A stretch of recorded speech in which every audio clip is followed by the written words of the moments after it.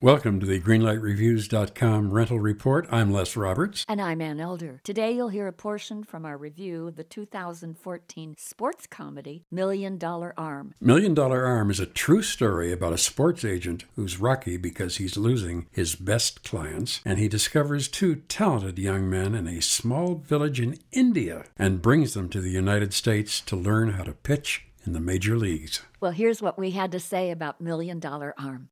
The whole movie is very, very entertaining. Very entertaining. I don't really care if you're into baseball because it's not about baseball. It's about people. I think there's a nice romantic angle to this picture. I think so, too. I like the fact that J.B. Bernstein learns some valuable lessons in this film. He learns that just to be number one and have a great big fat bank account is not a priority. And it's not so sugary. It's not so yucky that you go, oh, please. I loved seeing Alan Arkin do what he did. Mm-hmm. And Bill Paxton's quite good, too. Paxton was wonderful. I'm not going to say that it was a home run. I do think that $1 Million Arm scored a triple. So for that, I'm going to give it a green light. Because I liked it so much, I am also going to give it a green light. So 2 green lights for $1 Million Arm.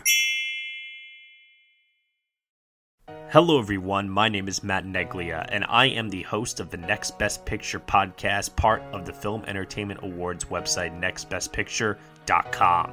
On our show, we explore all year long what is possibly going to win Best Picture at the Oscars. We do this by conducting interviews with people within the film industry, holding weekly reviews of the latest theatrical releases, and on our main show, where we dive into various different topics, answer your fan questions, and also do our best to explore Oscar history's past in hopes that it will tell us something new for this upcoming award season race. We hope that you will join us on all of the various podcasting networks. We look forward to seeing you over at nextbestpicture.com.